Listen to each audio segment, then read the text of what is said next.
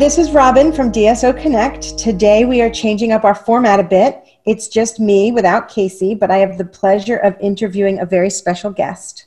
Karen Clark is the owner of Karen Clark Dance Academy, located in Victoria, British Columbia. Karen is a member of the DSO Connect community on Facebook, and I've been wanting to get to know her better for quite a while now. I feel like we have quite a lot in common, both of us being seasoned dance studio owners, and I thought it would be interesting to have her on the podcast to talk shop. Welcome, Karen. Welcome. Thank you so much for having me. So before we get started and dive in, I wanted to give you a chance to introduce yourself to our listeners and also just give us a little background about your studio and how you came about being a studio owner. Well, my name is Karen Clark, and I have been a studio owner. I'm in my 42nd year of teaching. Started my first studio in Central Canada, in Winnipeg actually, in 1978. Then moved to the West Coast in 1988. So it's been 32 years here in Victoria, British Columbia. Our studio is a mix. We have a great, tap, jazz, ballet, hip hop, lyrical, contemporary, acro, musical theater. We have a competition team, but we also have lots of kids that dance just once or twice a week. And we try to keep both threads going because one thread feeds the other thread, is what I've learned along the way. I enjoy what I do. I'm a mom. I have 3 grown children, and I'm married. And dance is a passion. I feel very blessed to do something that I love and make a living out of it. Yes, I totally relate to that. In fact, one of the things that I say to my team, when I'm training them to work the front desk, is every person that walks through that door, you need to genuinely appreciate the fact that they allow us to do this job. And I really feel that way. Every time I see one of my customers, I'm like, thank you for letting me live this life. I Yes. Totally get that. If we can get a handle on what makes us crazy, for example, how we deal with certain parents, how we deal with our policies and procedures, if we can get a handle on all of that, it can be a really good life that you can make a living on. Yeah, absolutely. And we have so many advantages over a regular 9-to-5 mom. We have a lot of flexibility. I know there are times when you're starting your studio that you feel like you're chained to your business.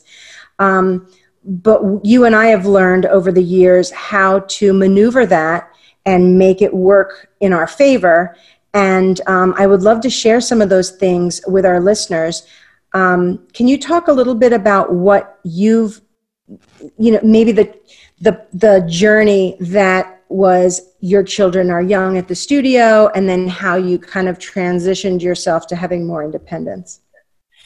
Absolutely. When my kids now are 25 and 30 and 33. So when they're babies, it's fantastic because you're home in the day and then out you go. And when my kids were little, I only taught 3 nights a week. One of the things that I had to learn along the way was I'm not the only one that can do things at the studio.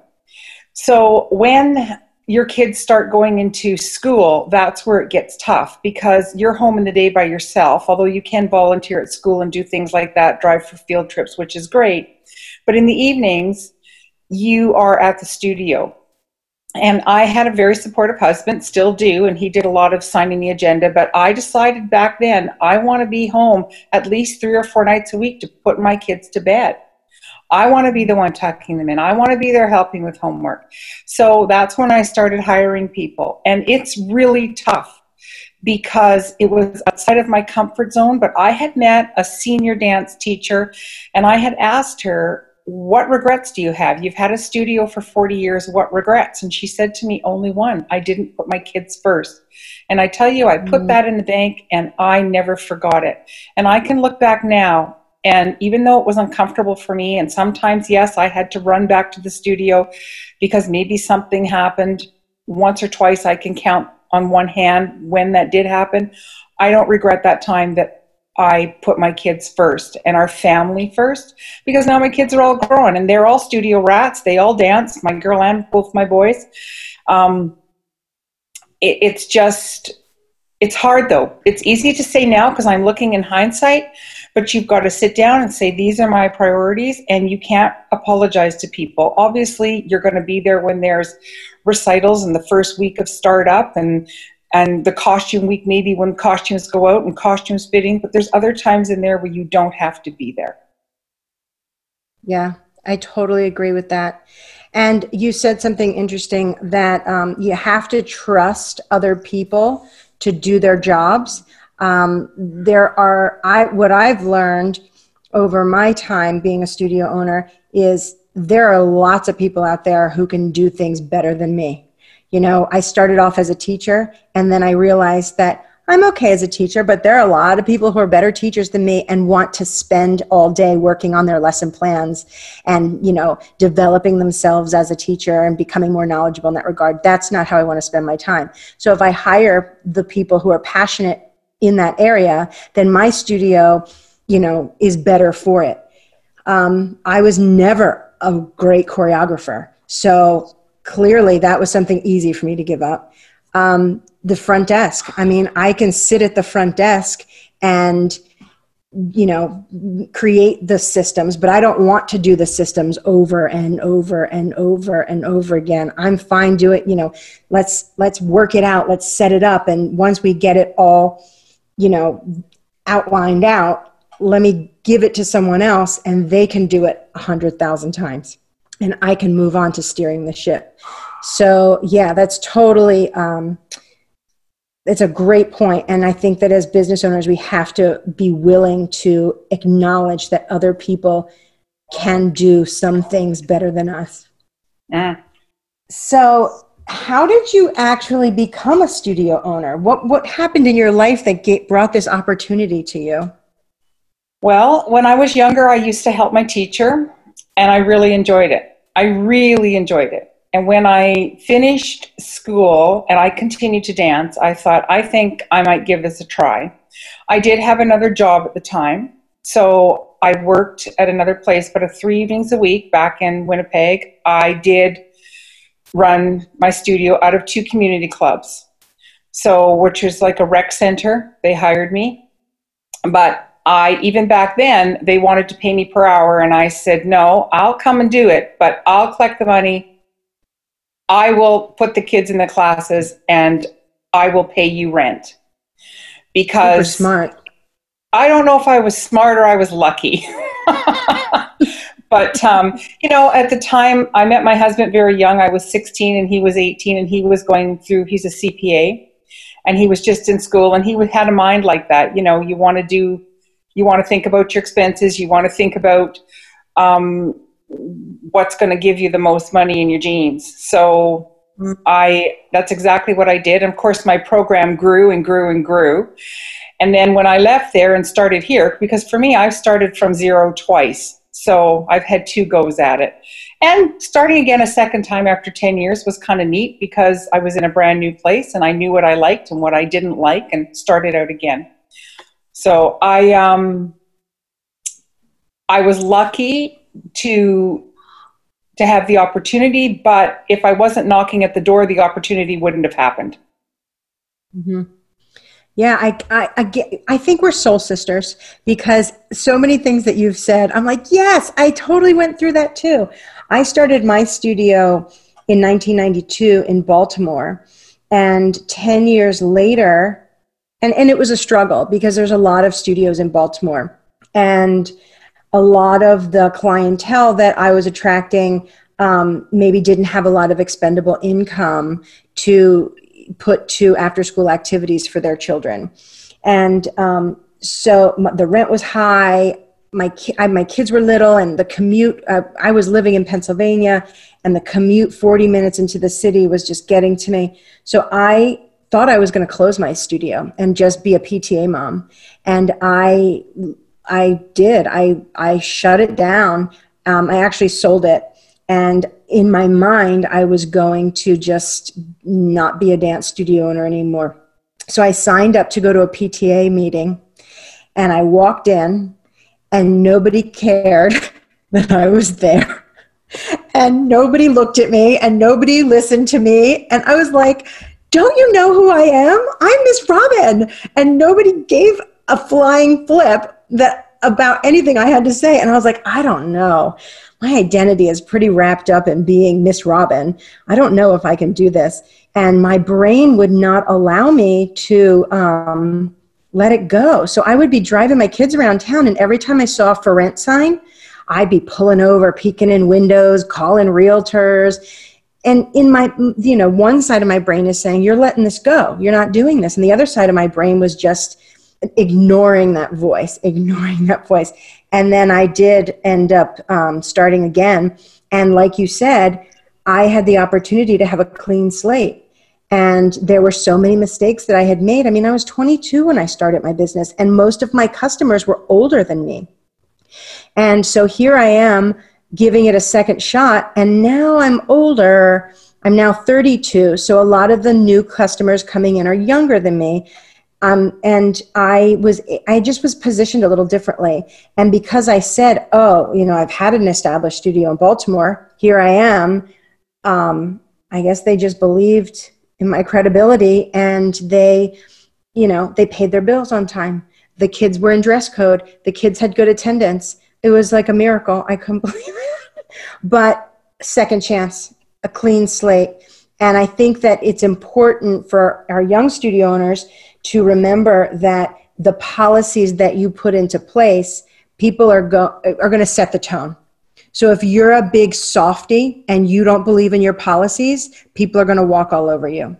But when you say, this is it, this is how it goes, and you're consistent with that, then you're going to have a much easier go at it.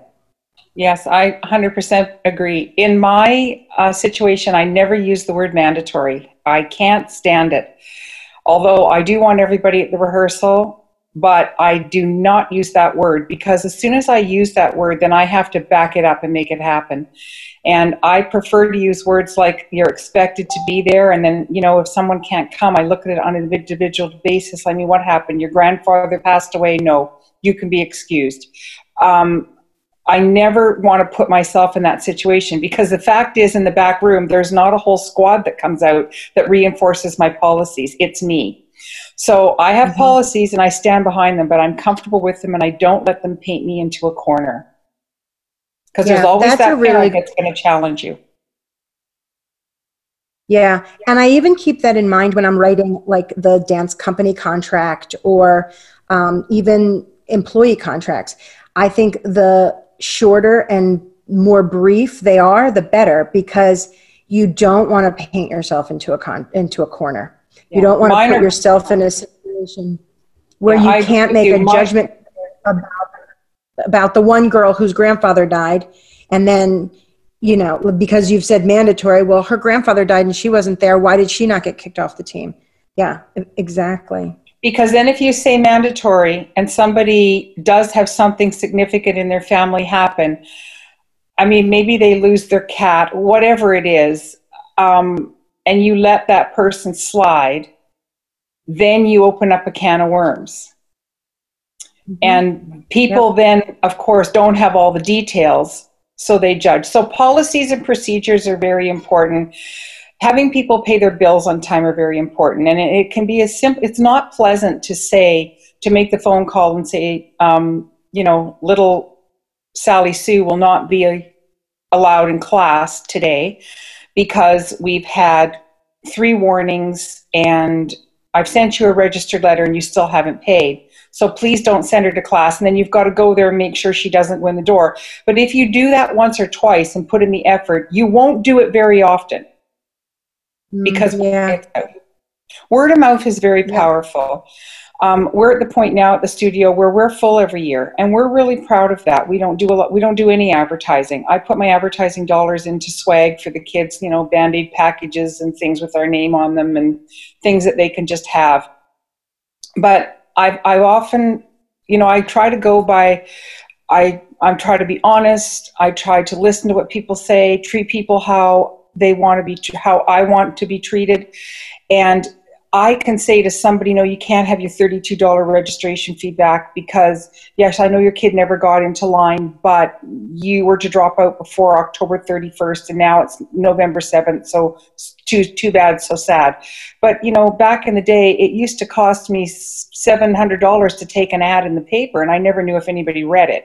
You can give somebody $37 back for their registration fee. You can be darn sure they're going to be back at your door next year, and the talking they're going to do in the meantime at the coffee clutches and in the community, you can't buy that kind of advertising. Yeah, that's true. That's true. So are you saying sometimes you would waive the registration fee if there's a conflict because of the word of mouth? Or are you saying don't waive the registration fee because you have to stick to your policies? I am saying when a little girl comes in and she's 3 and you're thinking, okay, here you go in the 3-year-old class, and the parent comes to you and says, look, she doesn't want to come anymore and dropout date was October 31st and now it's November 5th, I will give back that money. Because Show some grace.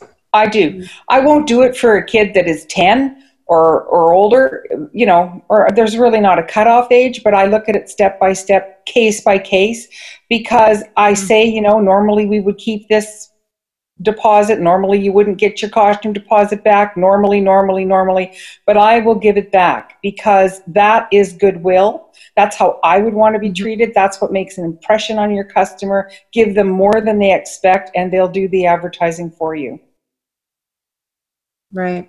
And it's important to also tell people, well, this is our policy, but we're making an exception for you because we understand your situation, so that they do go out and share that part of the story, because they're going to tell somebody. Yes, exactly. Yeah. So what is your studio vibe all about? Do you have parents who are very supportive and solution-oriented? The parents like to volunteer, or do you kind of keep the parents at a distance? Well, parents are always welcome because parents pay my salary. But I have 5 front desk staff, but they're all hired by me. They're not a parent. I'm not a barter person. I've been burnt in the past with that. Sometimes someone will come and say, I could do this or clean the studio, and we have a studio life plan, it's called, where, we're big enough studio now where if there's families that are having trouble, we can help them. But nobody gets free tuition or anything. They either pay some of tuition and they get help with shoes and costumes, or vice versa. Nobody gets a free ride, because I just find it doesn't work in my case. So yes, The studio vibe, I think, is hopefully family friendly. I mean, that's what the dancers tell me, that they feel like they belong.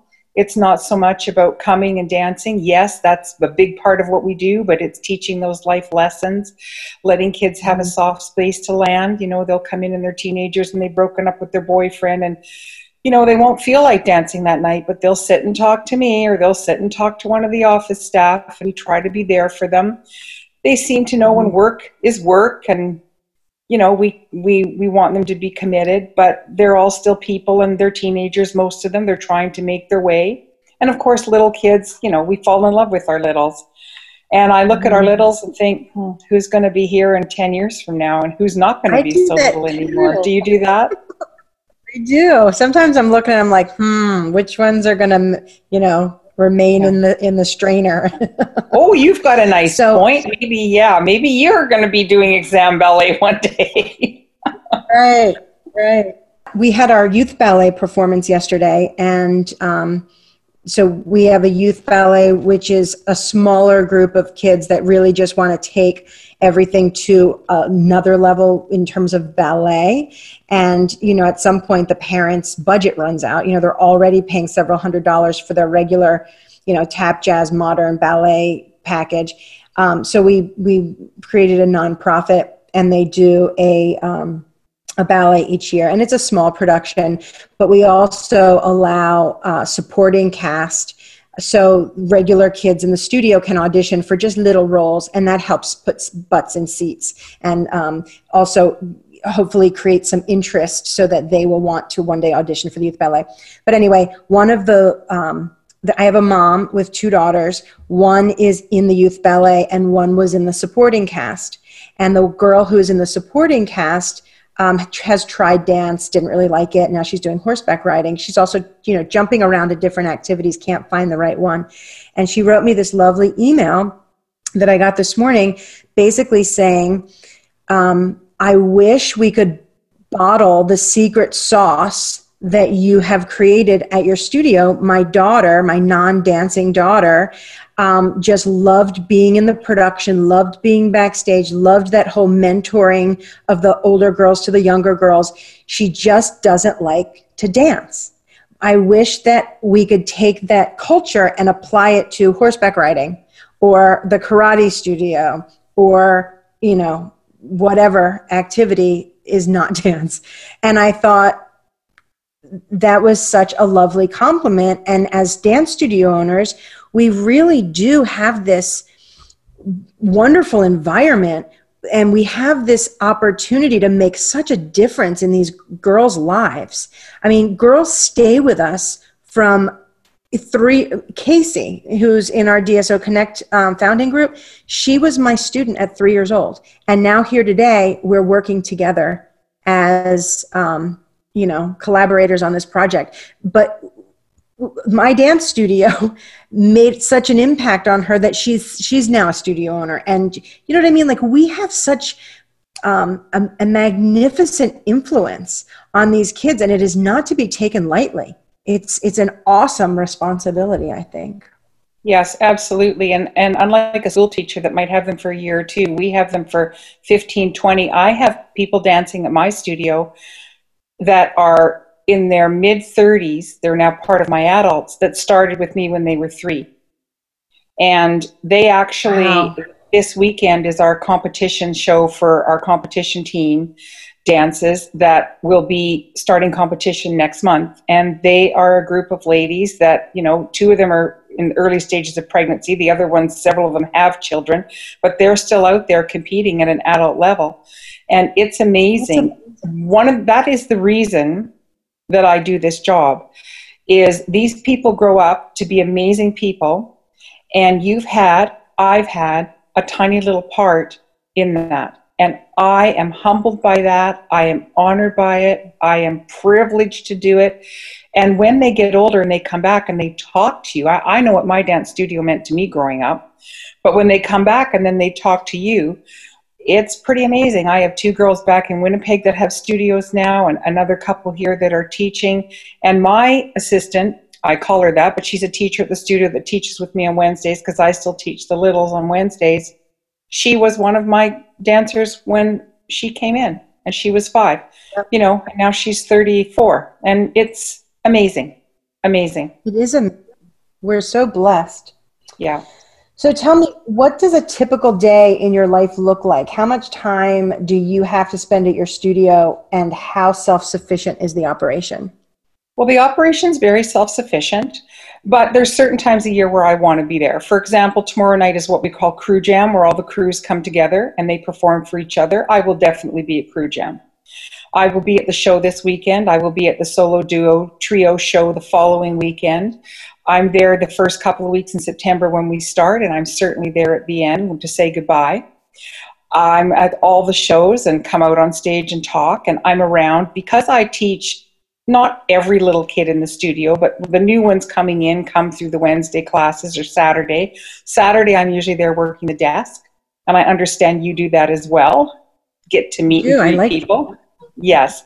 And so by the time they've been with me for a couple of years on Wednesdays and they're moving out of that, I know them. I know their parents. And that's really, really helpful.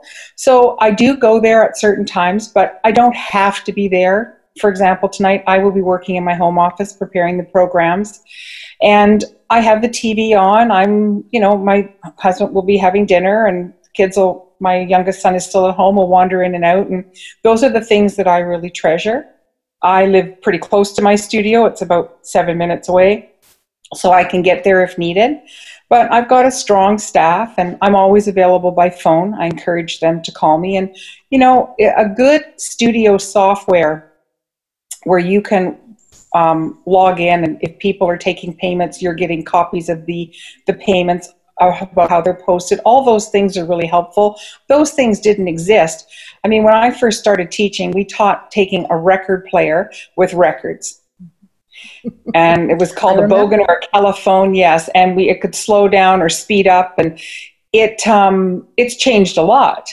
And now with the automation that we have, I mean, we have studio cameras. I'm not on them very much, only when there's some sort of problem that needs to be solved. But, you know, you can click in and see what's going on if you want to. But I really do trust the people that are there.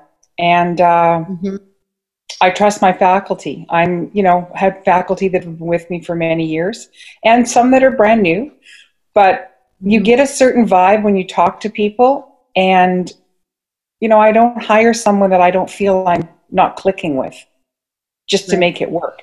I try to, as you said, you hire people that are going to make you look good, that they can really do the job, because I can't do every job. And to sit and say, you know, this is how we're running things and we're full, that's all great, but I never believe my own press. I always try to keep working harder, trying, researching, how can we change that? How can we improve that? And that's what's really neat about the avenue that we're in now with social media. You know, but when I wanted to advertise as a young teacher, you made a poster and took it to the preschool and asked if you could pin it up. You walked out, you didn't know if it was up or down.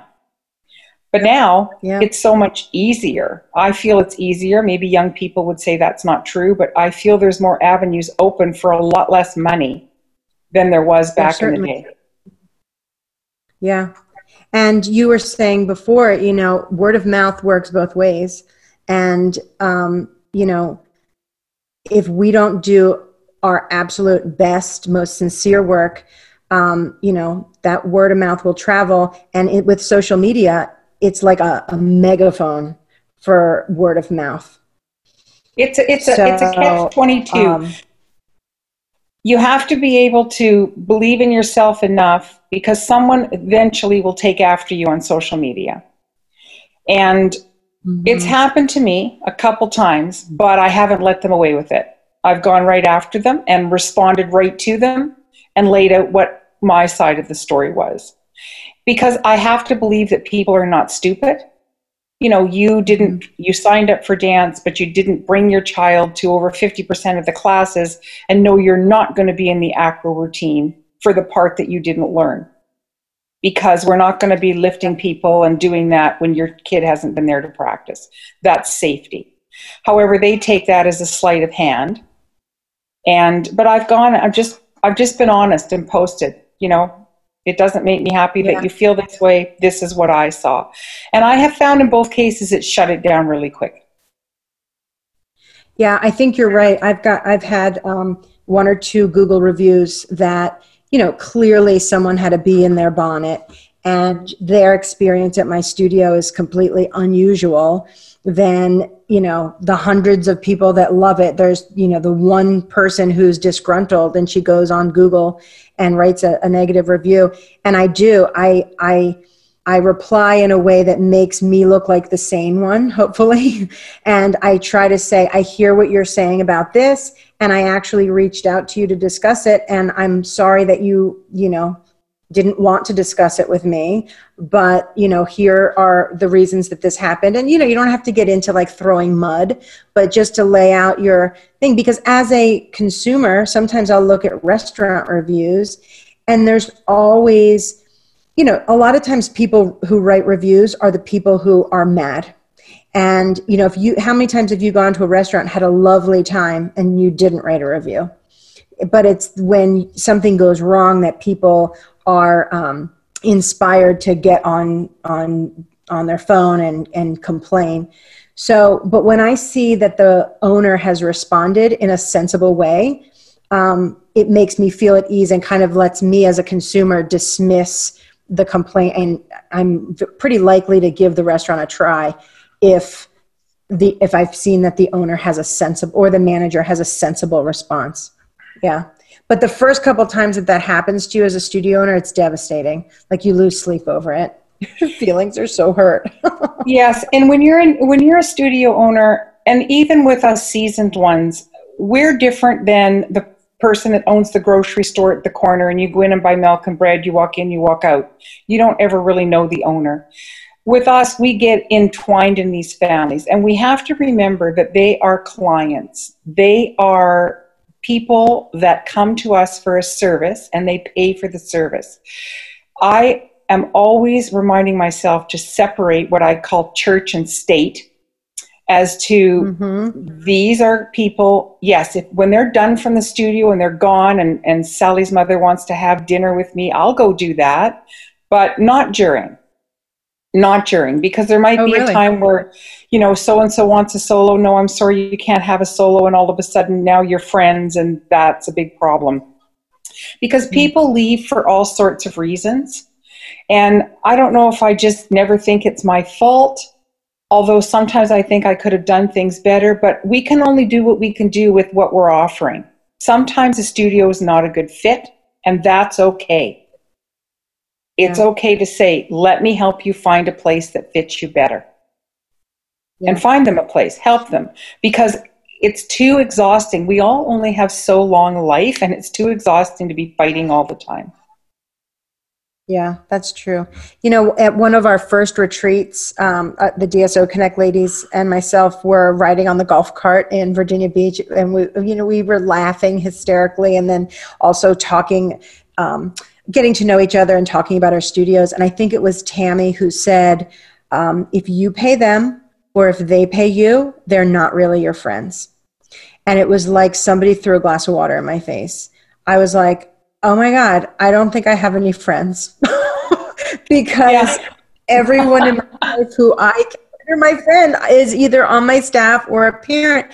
And I live in a very small town. But that really stuck with me in my head. And it actually caused me to, I did some reflecting, and I thought, you know what, I need to cultivate relationships with people that are outside the studio. So of course my DSO Connect ladies and all the new DSO ladies that I'm meeting through this community are friends, or at various levels. But also it helped me, it motivated me to reach out to some people that I went to high school with that I just kind of lost touch with, and, cultivate old relationships that had kind of dried up. And, there's no ulterior motive in those relationships, it's just, there's no ulterior motive. It's nice to have someone to talk to that's not involved studio-wise when things do go slightly sideways, because they're just listening. And it was one of the hardest lessons I learned, and it took me a while to learn it. I mean, now, if I had that happen, I would go on to Dance Studio Connect and I would say this happened, and I would get advice from people that had been down the track. Back then, you had to figure it out. Yeah. Yeah, because you can't talk to your teachers about another teacher problem, and you can't talk to your customers about a customer problem or a teacher problem. So, there's only so much your husband can hear before he's like, ah. Yeah. I think my husband's heard it all, and he still kind of just looks at me, and sometimes I'm thinking, are you still breathing? Or are you just getting tired of hearing this? I don't know. You know what? Most of the time, I try to remember. One of the things I've done for the last little while that helps me is I keep notes. It's just a timeline, and it's really quick. If something happens in a day, it would be handed out costumes, issue with shoes, issue with so-and-so. First name is enough to bring it back to my mind. And then I can look back, and I think, okay, that was really a bad day, but that passed. That was not a very good day, but that passed. We look back in January and February, which I think are super hard months in dance studios around North America. I mean, maybe not in Florida when it's sunny and bright out, but here in the west and the north, it's cold, it's rainy, Christmas is a long way off, spring break is a long way off, and it's dark early, and people are tired, and kids are tired, and there's no costumes around the studio to make it look exciting. And it's hard. They're too hard. They're 8 weeks of toughness to get through. But once you get through that time, every year, you've got the costumes coming out, you've got the performances coming up, everybody's excited, spring is coming, and, and then all of a sudden, it's good. And it took me a while of keeping my little notes to realize that was a pattern. Yeah. Wow, that's a really nice idea, a nice little tool. It does put things into perspective. I have a file that I put, like if I have a dramatic email thread, like I'm working something dramatic out with someone, I'll print it out and stick it in this file. And every once in a while, I open the file, and the things that seemed so devastating 10 years ago, it was like, I don't even know this person anymore. But you know what's even better than that is my happy box, which is where I put all the notes. If someone sends me a lovely email, I will print it out and put it in this box. And I've got a couple real pretty floral hat boxes in my office. And it's literally, everyone knows it's Miss Robin's Happy Box. And sometimes you just need to open the Happy Box and sift through some love letters from little girls, or a really well crafted and thoughtful letter from a mom or a dad. Gosh, when a dad sits down to write you an email or a letter saying how grateful he is for this opportunity, that he had to dance with his daughter on stage and do what means the most to her, because she never wanted to do softball and he didn't know how to connect with her. And I mean, those are the letters that make everything that we do. So it reminds us of how important those things are. And we can forget when we get in the muck. Yeah. And we have to remember that, you'll have a show and you'll come home and you'll think, wow, that went off. And you'll get one email complaining about they didn't like the costume or something. And that undermines a whole year's worth of work. And you can't let that happen. Just because they say it doesn't mean it's true. You can evaluate it, but you deserve to bask in the morning and in the glory. I don't check my emails till after 11 in the morning, and I don't check them after 9 at night. You mean on a daily basis? Yeah. Or just around the performance? No, that's my rule. That's a good rule. Daily basis. What I do, and I actually put this in my recital packet, first of all, do not come at me during recital weekend about anything dramatic. I've got a whole crew of people, like class moms, head class moms, that you can address your ridiculous concerns to. And so I don't hear any rumblings during the recital weekend. As far as I'm concerned, everyone is happy as a clam. If you have some constructive criticism for me after the show, do not email me the day after the show, because that's my day to like, as you said, bask in the glow. I will read positive emails, and I even tell people, and I'm saying it like half joking, but I'm very serious. My dad comes to my recitals every spring, and he's, almost 75, and he makes a point of coming and sitting with me in the audience. And the day after, we eat Maryland crabs, because that's his favorite, and we keep checking my email and the Facebook, and every time I get a lovely comment, I'll read it to him, and he'll say, "Check your phone, Robbie. Read them to me, Robbie." And I'll read them. I'll read the glowing reviews, and he gets so proud, and he'll talk things through with me and everything. But if somebody dared to burst that bubble with a negative email on that day, I just don't know if they would be invited back. But I just let people know. I love the way that you've set your boundaries. So a lot of this is about setting boundaries and letting people know the expectation. And I think for me, not checking them, I won't even check emails the next day. I wait till Monday. But I think what you've done is beautiful. I love that you're spending that with your dad. I love that he's sharing in that. And that's beautiful. I actually might take a page out of that book. If you've got a comment, then please save it till Monday. Yeah. And you can invite the beautiful comments. It's just, if you're going to complain that the person in front of you had a big hat on and you couldn't see your daughter on the stage, save that till Tuesday or whatever.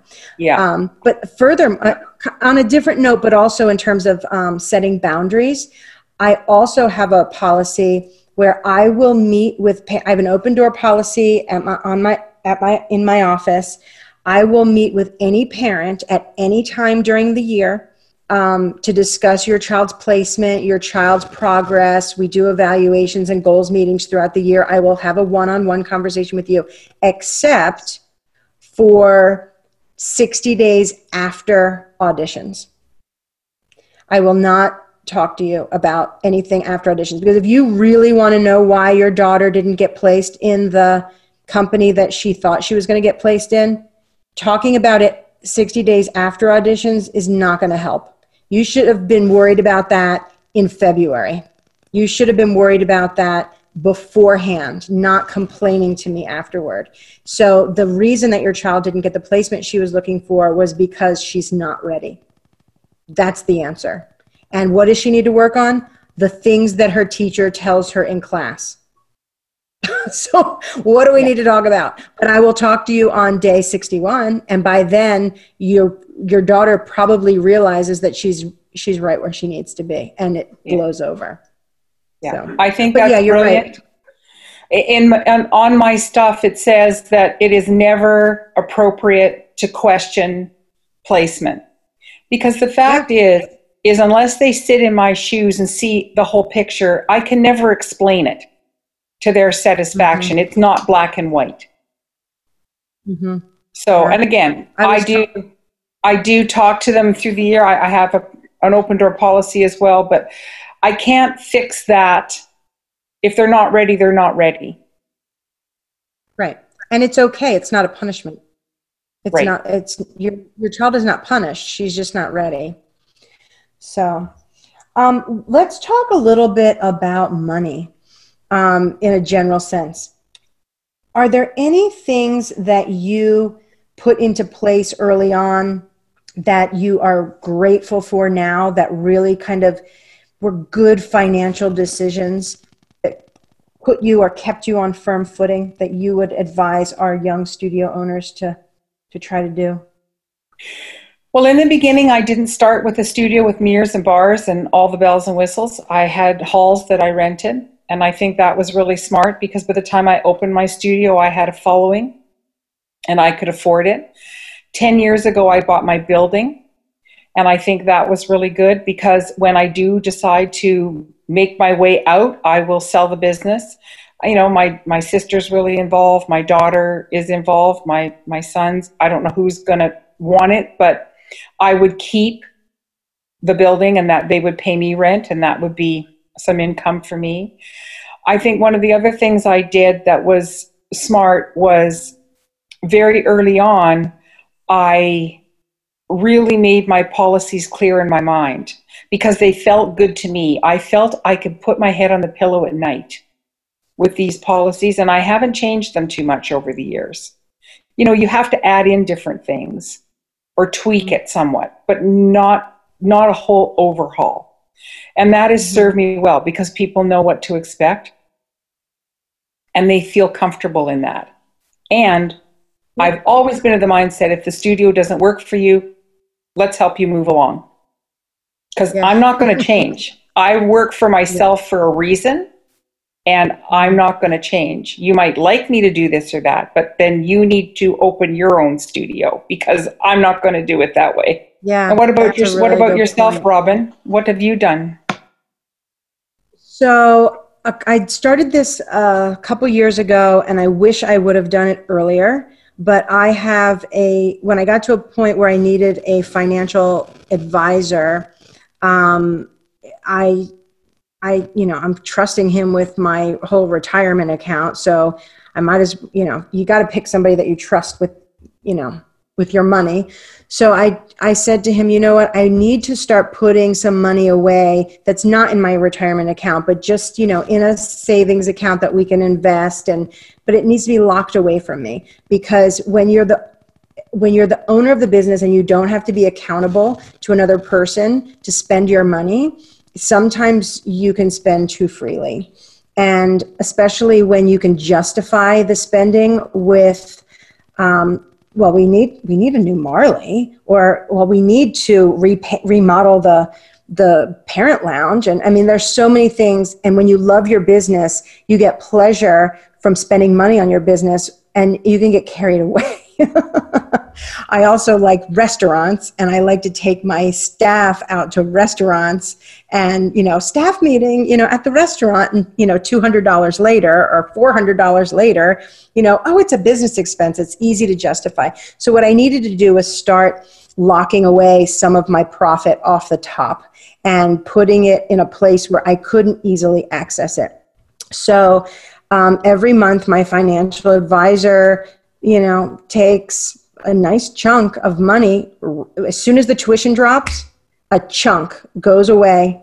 And I told him, I said, if I ask you for this money, I want you to frown at me and look disapprovingly at me and ask me what it's for. And he said, all right, well, tell me what reasons I should give it to you. Now, of course, he's going to give it to me. It's my money. But I just needed someone to wag their finger at me and be like, do you really need? And I gave him permission to kind of, hold me accountable a little bit for it. And he's never had to, but just knowing that if I want that money, it's more than just me privately going on my computer and making a little transfer that nobody knows about. I now have to speak to a person and look at, it just worked for me. So I wish I would have done that a long time ago. And some people might be super disciplined. Yeah, some people might be completely much more disciplined than I am, and maybe that's not an issue. But the point is, take your profit first off the top, tuck it away in a place you don't see, and when you have a bad day, just open the account online and look at the number and feel good. But also, owning your own building is definitely a good financial move for studio owners. And it might not be what you can do right away, but if there is a way for you to own real estate, and there are lots of creative ways to do that, you don't have, people might say, well, how in the heck am I going to do that? I'm barely getting by with my bills as it is. Just maybe the money that you stash away every month is for a down payment on some property. Or maybe there's a landlord who is willing to do some creative financing because they really want to get out from under a building. So keep your mind open to the idea of owning real estate, because like you were saying earlier, when we decide that we are done in this chapter, it's nice. It's a nice stream of income for later on. Yeah. So what do you think your life looks like ideally 10 years from now? Do you have any idea? I plan, barring any unforeseen circumstances, that I would still be doing what I'm doing. Maybe, let's call it, I will be delegating from a warmer destination during the winter months. Yeah. Yes. Yeah, me too. In fact, we just bought a house in Florida a couple months ago. And this winter we're back and forth. And then next winter when my youngest son is in college, my husband and I plan to, like you said, be running my business from my lanai. And actually this happened on Saturday. I was completely unaware, but one of my teachers let me know that there was some buzz around the studio. Some of the dancers were very concerned that I'm leaving because they knew I bought a house in Florida. And they're, how girls are. And there was some tears, she doesn't love us, she's abandoning us, all that. And these are teenagers. It's like, they're the most dramatic sometimes. So I realized that I need to address my studio families and just let them know that I am more excited about my business now than I have ever been. And just because I'm not there physically doesn't mean I'm not there in spirit, and everything they're doing, I planned it, or I'm getting a recap on it, or, like you said, I'll be at the performances. You're just going to go with extended holiday. Right. Exactly. And I am, especially with technology nowadays, I can see them dancing on the video monitors. We can do Zoom calls. I'm totally not, they're not even going to really know unless they see me posting on Facebook that I'm in Florida.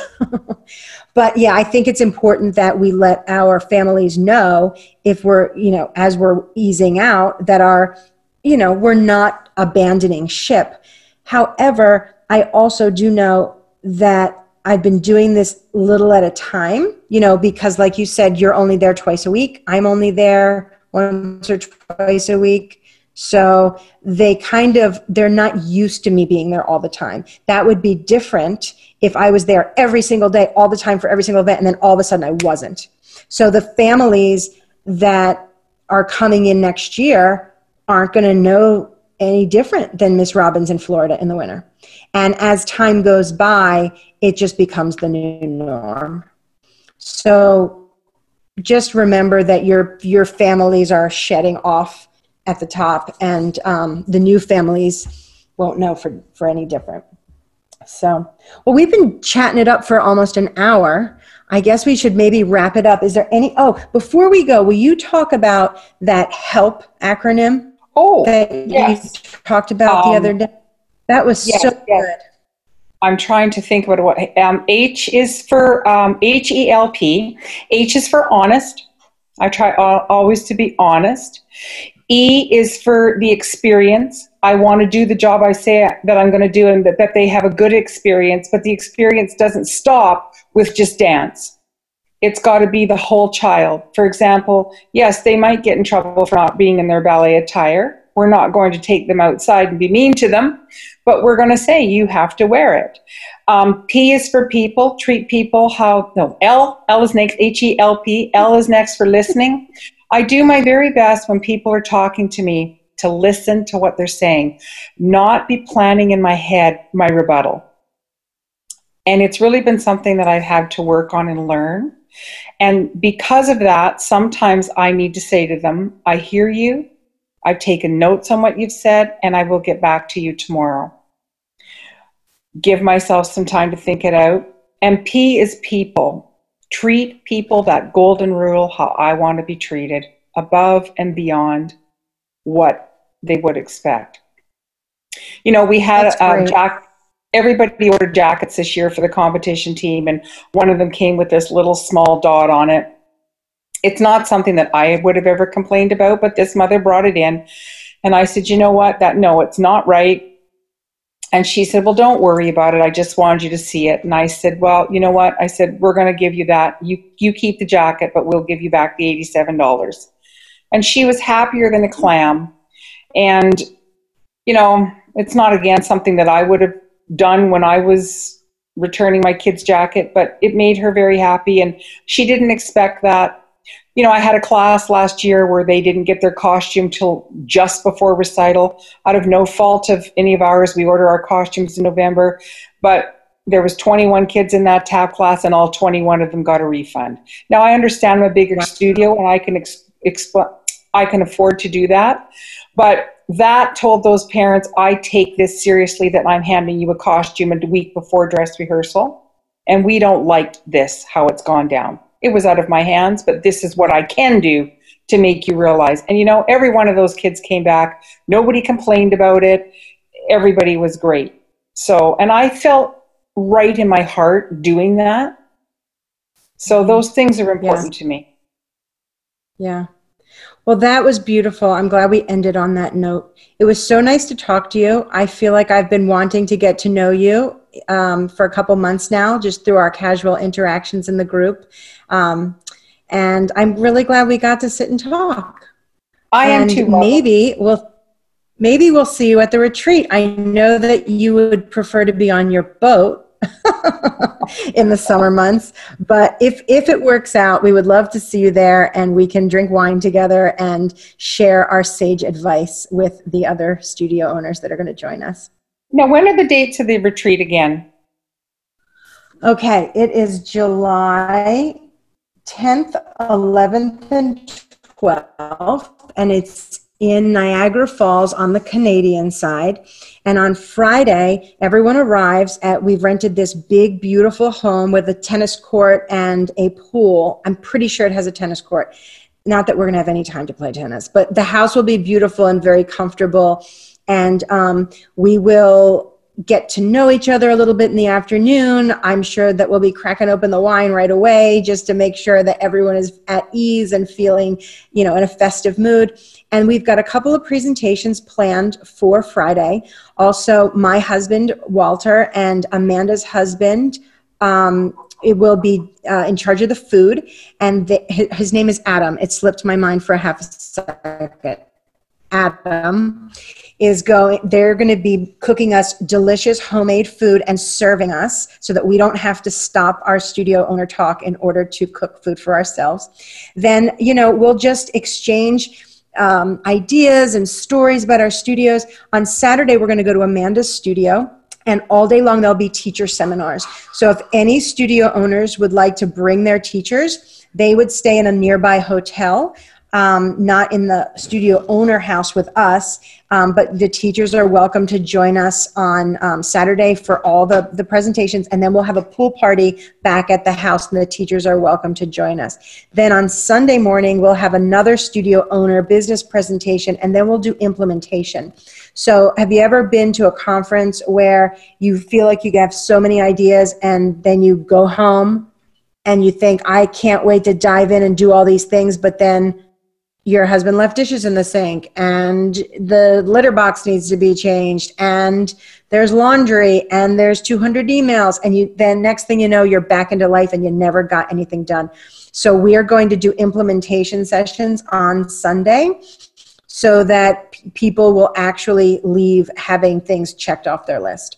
So the last couple times that we did this, it was just so much fun and so much bonding, and really sad at the end when we had to leave. Like, people were legitimately like, I don't want to go. So anyway, if anyone's interested in the retreat, you can get more information on our website, dancestudioownerconnect.com. And I think the deposits are due soon, like now. So we can only take 12 studio owners. Everyone gets their own bed. Some people may share a room, but everyone gets their own bed unless you bring your right-hand man and you want a discount on your right-hand man, and then you might want to share a bed if you're close like that. But the reason we don't have the teachers stay in the house is just because we want to be able to speak freely about studio owner business and not have to worry about, like if we're talking about money, you probably don't want your teachers to be in on that conversation. So thanks for asking, giving me that little segue to talk about the retreat. Well, it was lovely to talk to you, Karen. I hope you have a great week, and we will see you in the group.